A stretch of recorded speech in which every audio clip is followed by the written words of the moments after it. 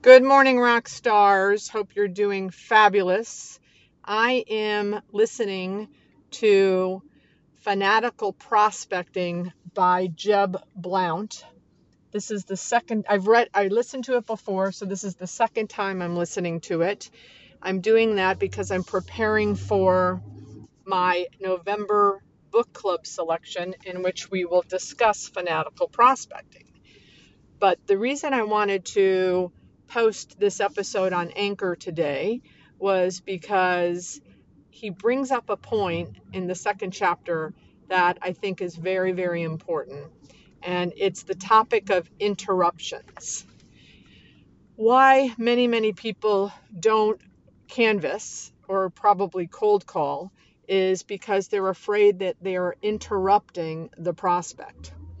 So a couple ideas and tips. So first of all, I believe with every cell in my being that when a mom and pop opened their first store, whether it's a boutique, a bagel shop, a bike store, I believe that somewhere in the back of their mind or the forefront of their mind was their desire to open a few more. The American dream. I don't believe that everyone just said, okay, I'm going to open a store and then that's going to be it. I believe that, let's say 50% of all mom and pops had a desire to open more.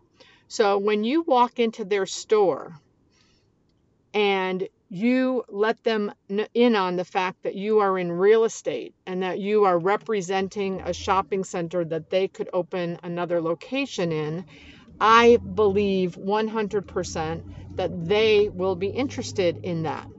When you walk in and you walk around the store and you're like, oh, you know, you have such a nice store or you have such nice things or blah, blah, blah. And you're, kind of giving them a bunch of BS because someone told you that you need to flatter them.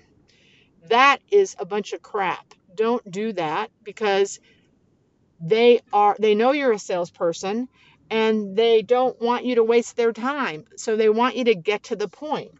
And 90% of the time they think that you're a Comcast salesperson or something that they don't want.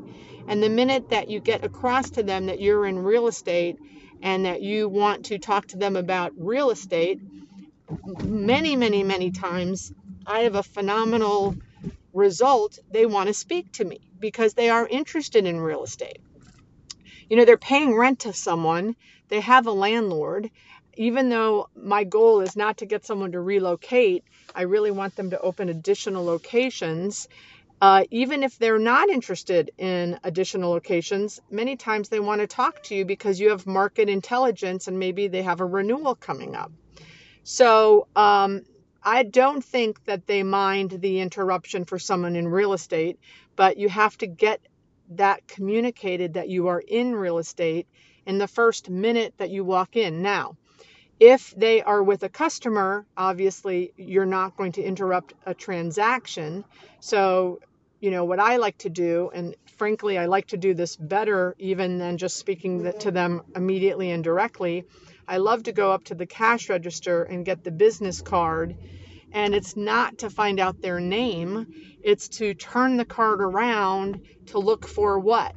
Yes, other locations. Because tell me if you agree, one, if they have one location, it's a much different conversation than if you turn the card over and they have 8 locations or 3 locations, right? The guy that's got 3, 4, 5, 6, 7, 8 locations, they're in the real estate business. They just need the right location to open the next one. So I love when the prospect is meeting or having a transaction with a customer. So I have the time to get to the cash register, to find the business card, to see if they have multiple locations. Sometimes they don't have business cards at the cash registers. And when you walk in, I'm always trying to look at the storefront because sometimes they'll have, in letters printed on the storefront, their other locations. Or sometimes if you're waiting for them to finish with a customer and there's an article on the wall, they have their other locations on that. Or maybe you can Google them. Maybe you walk in and say, wow, this is an awesome store. They would fit perfectly in my shopping center. They're with a customer. Go ahead and Google them and see what you can find out. So again, interruption. Leasing agents are afraid to interrupt. Don't be afraid to interrupt. I promise you the prospects want to talk about real estate. Also, I think it's very important that you have flyers and that as you're walking in, if they're not with a customer and they're looking at you, you're kind of fluttering the flyer in front of you so that their eye contact goes from you, which they don't want to have anyway, to the flyer. And you say, I have shopping center, let's say you have 20 shopping centers in Cincinnati. I have 20 shopping centers I lease in Cincinnati. What are your expansion plans? Huh? I have shopping centers. I'm looking for good tenants. Are you looking to expand? Do you want to open another location? All the time you're kind of putting the flyer in front of their face or into their hands. And then they say, well, where are they? And you can say, oh, we'll turn it around. There's a map with all of them on there. Now, if you only have one center in their market, then you say, I have XYZ shopping center a mile down or 3 miles away.